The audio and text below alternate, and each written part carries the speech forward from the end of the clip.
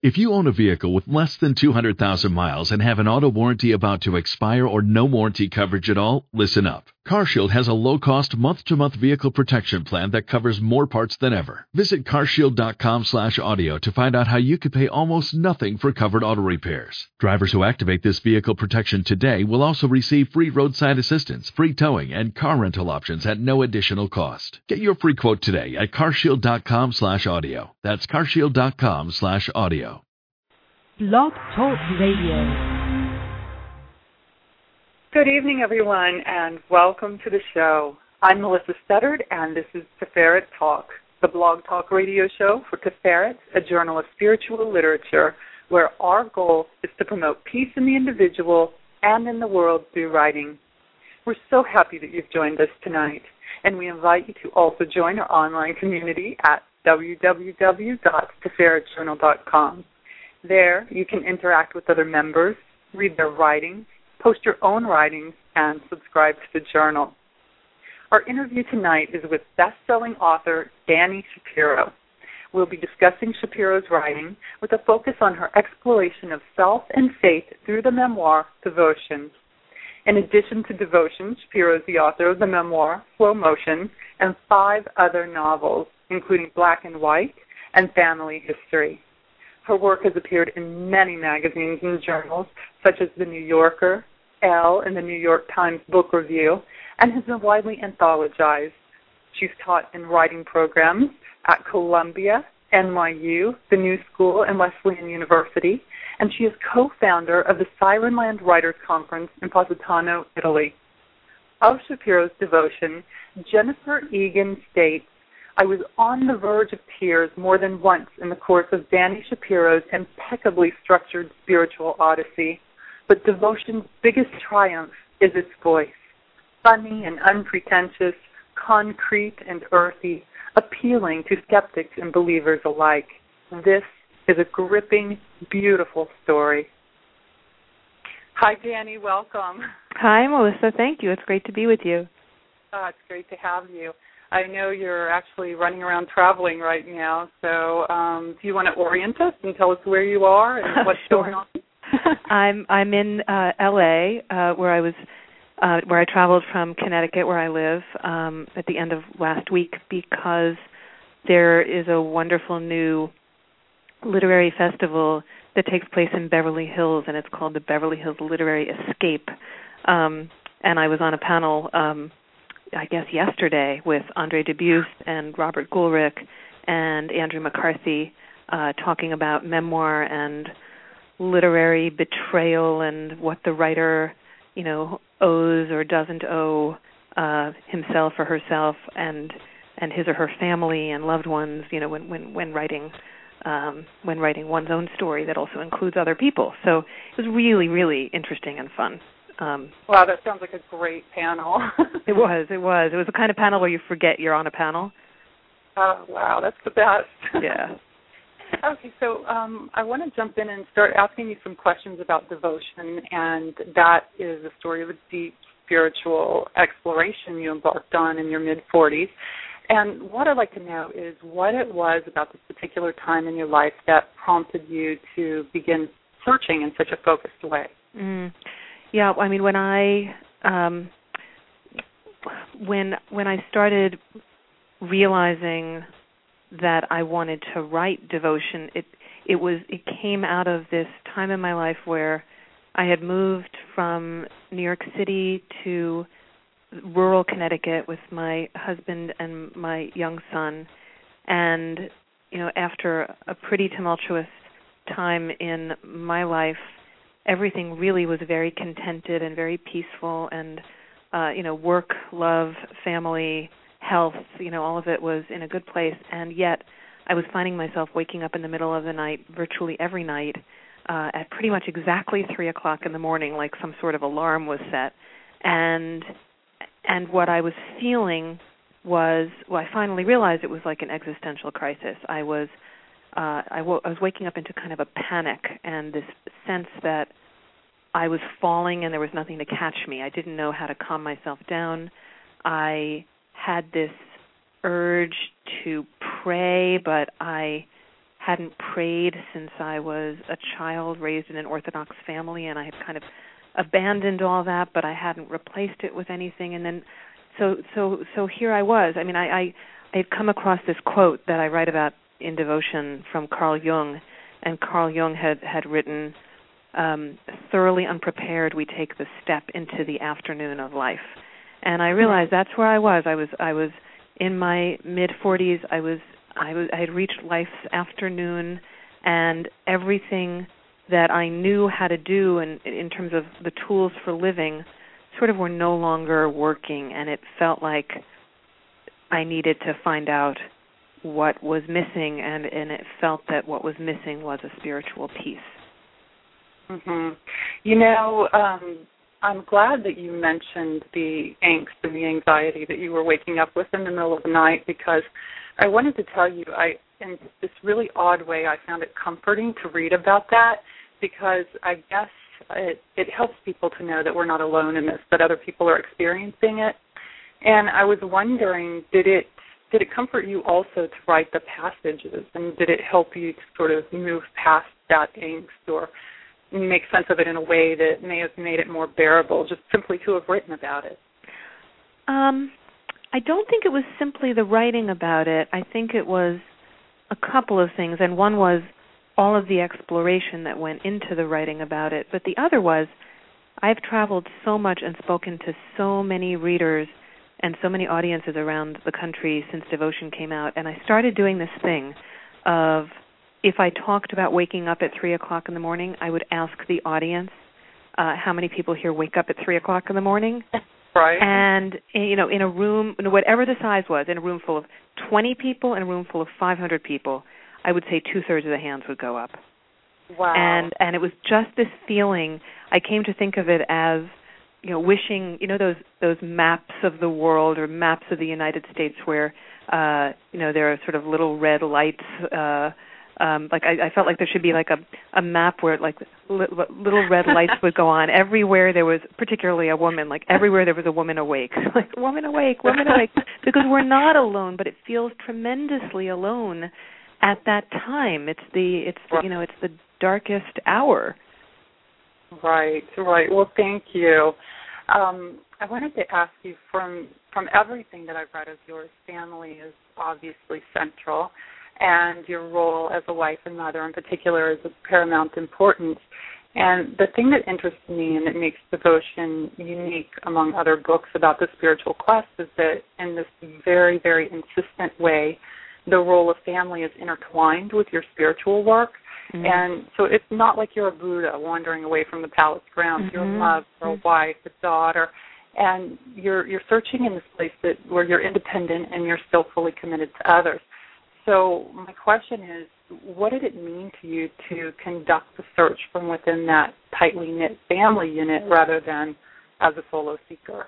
I mean, there's this beautiful word in Buddhism that that I came across, the householder. And I was definitely looking at this and conducting this search from like sort of deep inside my settled domestic life. There was this sense that I was doing it actually not just for myself, right, but for my son and maybe even for my husband, although he would describe himself as an atheist. I think he ended up getting a lot out of my my journey. But I think that as a mother, it's really where it started for me, because part of what I was feeling at 3 o'clock in the morning was, I was feeling many things, but one of them was I'm somehow failing my son by not giving him some aspect of what was given to me as a child. I mean, I found being raised in an Orthodox home very difficult, in part because my parents didn't agree. My father was Orthodox, my mother was not, and they fought a lot about how to raise me. So religion was very fraught to me. But all those years later, in moments of shock or moments of pain, moments of loss, grief, the Hebrew words would come like flying into my mind, like a flock of blackbirds. And it was sort of like I had it, whether I wanted it or I didn't want it, or if I wanted to reject it or I wanted to argue with it, I still had it. And that was something that I recognized as good, even though it was enormously problematic for me. And the idea of not giving my son anything in the way of a spiritual life felt really not okay to me. And so that, but when I began devotion, I thought, well, what's it going to be though? It's not exactly where I come from. So what is this book going to be? What is this journey going to be? I mean, the journey and the book were one and the same. Right. As a writer, I write in order to figure things out for myself. And so when I started, and in order to figure out what it is that I believe, whether a novel or a memoir or an essay or a story. And so when I started devotion, I didn't know how Jewish it would be or not be. I didn't know, I had this long time yoga practice, and I thought, well, how does that play into it? How does my relationship with my parents and that history and the Orthodox family that I come from, many of whom I'm still very close to, how will that play into it? I respond very strongly to Buddhist text and wisdom. How will that play into it? I had no idea. But I think what I was doing in a way was trying to stitch together a quilt to give to my son and to myself. But really, the impetus, I think, really did come from motherhood in a way. Wow, that's amazing. Speaking of wonderful phrases, you said that your life was complicated by Jewishness, and I really loved that in devotion. Would you tell us a little bit about what that means to you? Well, I wish I could totally take credit for that phrase, but that phrase came from a really remarkable woman who I have become very close with and who I met on my search, and her name is Sylvia Boorstein, and I imagine many readers and listeners will know who she is. She's a very well-known teacher and writer of Buddhism, and she also is Jewish and is somewhat observant and very, very knowledgeable. And Sylvia told me that somebody once said to her, so why are you complicating your Buddhism with Judaism? Buddhism is so pure, it's so simple, it's so straightforward. Why would you complicate it with your Judaism? And Sylvia paused and she thought and she said, because I am complicated with my Judaism. I have too much background in it not to be. And I just thought that was so beautiful. And I also thought, and I've really discovered this since devotion came out, because I've heard from so many readers who feel complicated with wherever they come from. Like Jews don't have a lock on complication, Right. I mean, I've heard from, the Catholics, complicated by Catholicism, complicated by being raised Mormon, complicated by whatever it is. We're complicated by our childhoods, and our childhoods have... And one thing I really did notice, too, is that people who were raised with nothing feel complicated by that. I mean, I used to sort of secretly envy people who were raised with nothing, because I thought, well, then they can grow up and choose without guilt. They can just kind of go shopping for whatever they want to maybe be and not feel that they're rejecting anything. And it turns out that's not the case at all, that people who are raised with nothing have a kind of very touching longing about, just the idea that they don't have that thing that I was describing, that thing of, those Hebrew words flying into my mind, that feeling that in childhood they were given something, even if it's something that they ended up rejecting, it was something. Wow. Okay. So I wanted to ask you about something that I noticed a lot of critics have said about your book, and it's that they've praised you for not trying to reach a conclusion in your spiritual search. And this is very brave, of course, and I agree. But I also noticed that while you didn't reach a conclusion, you did reach a balance, and it was a really important balance between tradition and exploration. Can you talk about that a little bit and what it's to hold those two seemingly contradictory aspects of spirituality equally valid? Yeah, I love that. I mean, I love what you just said, and I think I never expected in any way to reach conclusions or answers, and and actually some readers were bothered. They read the book thinking that they were going to find answers.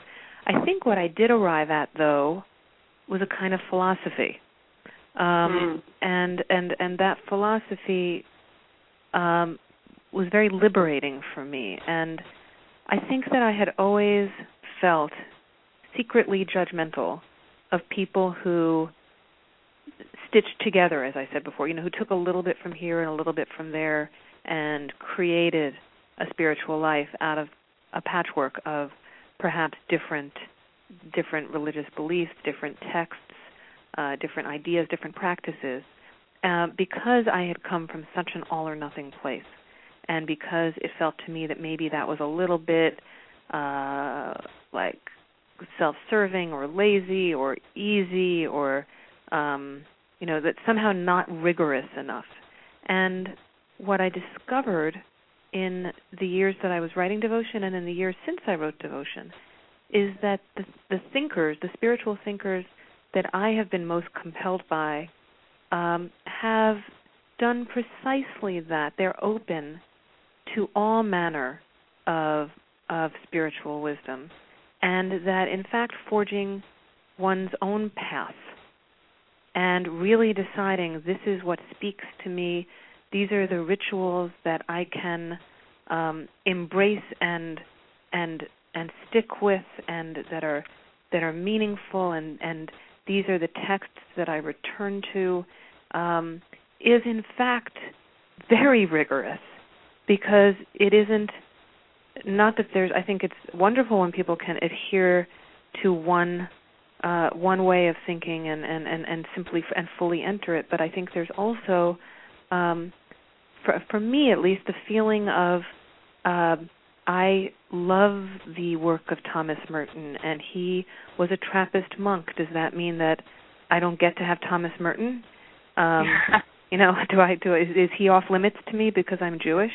Does it make me less Jewish that I like to read Thomas Merton and that I keep a book of Buddhist wisdom open on my kitchen table? I don't think so. And all of this culminated for me this year. Actually, it was my son turned 13, and he had a bar mitzvah, and I could never have done what I did in finding a path toward a bar mitzvah for my son had I not explored everything that I explored. So that, in the end, his bar mitzvah took place, and I should say I live in an extremely non-Jewish area, and so the idea of simply jumping on something that already existed, nothing already existed, and I kept on trying to find something that already existed, and I kept on not being able to find it, and I kept thinking, well, surely if I keep looking. Finally, I realized I had to build it myself, and his bar mitzvah took place in a congregational church on a beautiful New England green. It was the first bar mitzvah that had ever taken place in this church. There were many rabbis in attendance because I've become friends with a lot of rabbis. The service was conducted by a rabbi that and she and her wife were people that I had become, and my family had become, and my son, most importantly, had become very close to. He conducted almost the entire service himself and read from the Torah, beautifully.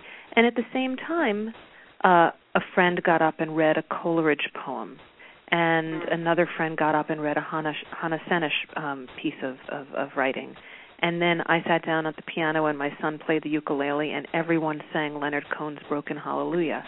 And I got to tell you, I had people coming up. I feel like that bar mitzvah was the best thing I have ever done in my life, bar none. Oh. I was so happy and so fulfilled by what happened that day And I had all of these people coming up to me afterwards, and many of them were Jewish. Many of them were sort of disenfranchised Jewish people who came up to me with tears in their eyes saying, I never knew it could be like this. And you know what, Melissa? Neither did I. It was sort of like I didn't know it could be like that. And it was all of that exploring and the writing of devotion that allowed me to have the courage and the sense of permission to say, you know what, I'm going to do this. I'm going to figure this out. That's amazing, and you just made it so uniquely your own while at the same time adhering to the tradition. That sounds amazing. I found myself, my father, who I adored and who has been gone for more than half my life now. He died when I was young, and I found myself feeling so close to him that day, even though certainly the man who I knew and who died, way too young, would not have approved of female rabbis, would not have approved of women coming to the Torah to have, to have aliyahs, would not have approved of a bar mitzvah taking place in a congregational church. I mean, I could go on. Would not have approved of the fact that the party happened before sundown, which meant technically it was still Shabbos. But I liked to think that had he lived, look, you change one thing and everything changes, but had he lived, maybe he would have gotten to a place of of just being happy that I was continuing the tradition, but continuing it in my own way. Right. Yeah. Wow. Well, it has been a couple of years since Devotion came out. Are you continuing the search and continuing to learn more? It sounds like you have from the story you just told.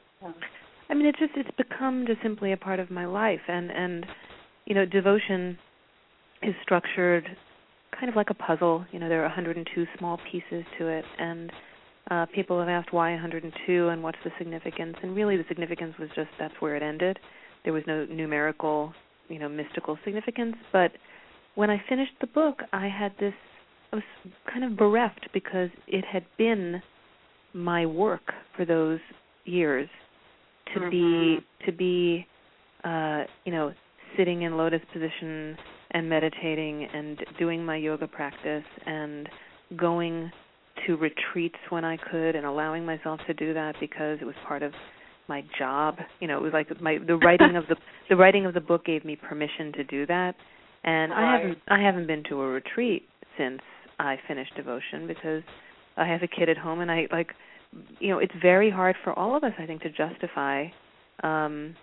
It can feel selfish, and yet it made me, I think, a better mother, a more centered and compassionate person. And I said this in one interview when the book came out, but it's like being on an airplane, and when they talk about the oxygen masks coming down, and if you're traveling with a child, you put yours on first, so that you can then take care of the child. It's like that's what it felt like, but it's very difficult to do that when, in the midst of lives that all of us are living that are just really, really noisy and busy and full.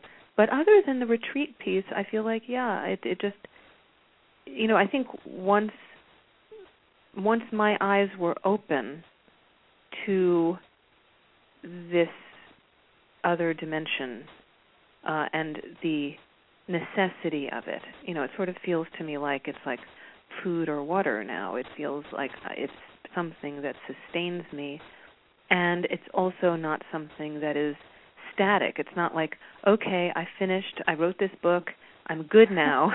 I've reached my I know now, and I'm just going to stay here. It's just it evolves, and hopefully it always continues to evolve. Wonderful.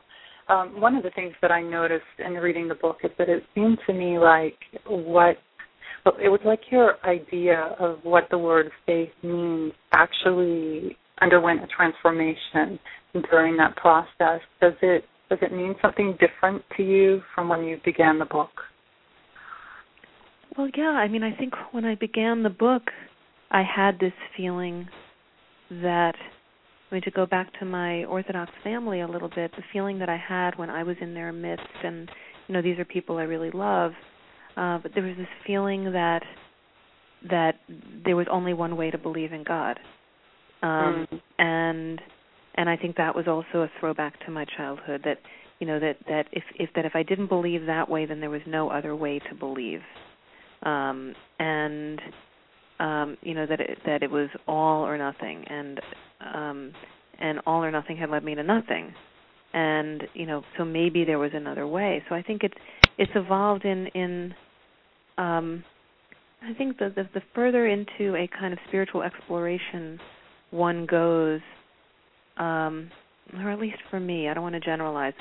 For me, the feeling is it gets more and more kind of open and inclusive. Like, for example, Sylvia Boorstein had taught in this retreat that I went to where I first met her, this meditation practice called metta, like loving kindness meditation. It's a very beautiful meditation where you sit as a practice, you close your eyes and you repeat these phrases: may I be safe, may I be happy, may I be strong, may I live with ease.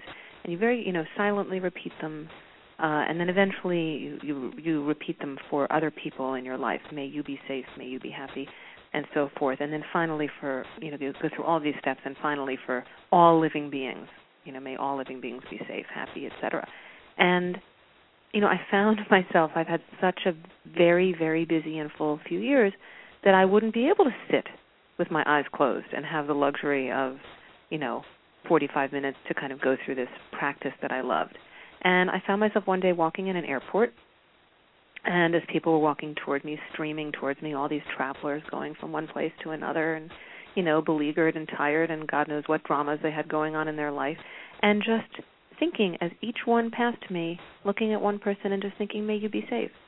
And then another person passing, thinking, may you be happy, may you be strong. And, instantly lifted my heart, lifted my spirits, made me feel connected to all of humanity. And I wasn't sitting with my eyes closed in lotus position on my bedroom floor. So the idea of like practical application, or, just that you can, people say to me all the time, I would be a bad meditator, I'm too type A, well, I'm totally type A, or like, I can't meditate because I can't stop my mind from chattering. Well, no one can stop their mind from chattering. So I think there's like a measure of forgiveness of oneself for it not being perfect, and permission to explore and to fail and try again. Samuel Beckett has this beautiful phrase, fail better. Ever fail better. And to allow these, to allow the fact that in our humanity that we are, we are complicated and we are flawed, and that having a spiritual life isn't about like reaching some sort of pinnacle of, of enlightenment. It's I think just about awareness and openness and curiosity and I love that Buddhist phrase, loving kindness. I also really love the story that you just told, because in some ways, even though this sounds sort of paradoxical or contradictory, walking through the airport saying these things in your mind to people it's more tangible, than saying, oh, I bless everyone, or looking at a specific person and thinking it. So it's taking it out into the world with you. And, but, you had the foundation, which was so wonderful. That's what you gained in your meditation. So yeah, exactly. It's really beautiful. Well, we are actually about out of time. We have 1 minute left, and I wanted to see if you have any publications or events coming up that you'd like to announce, or if there's a website you'd like to direct people to. Well, certainly my website, which is www.danishapiro.com. It's DANI, Shapiro.com.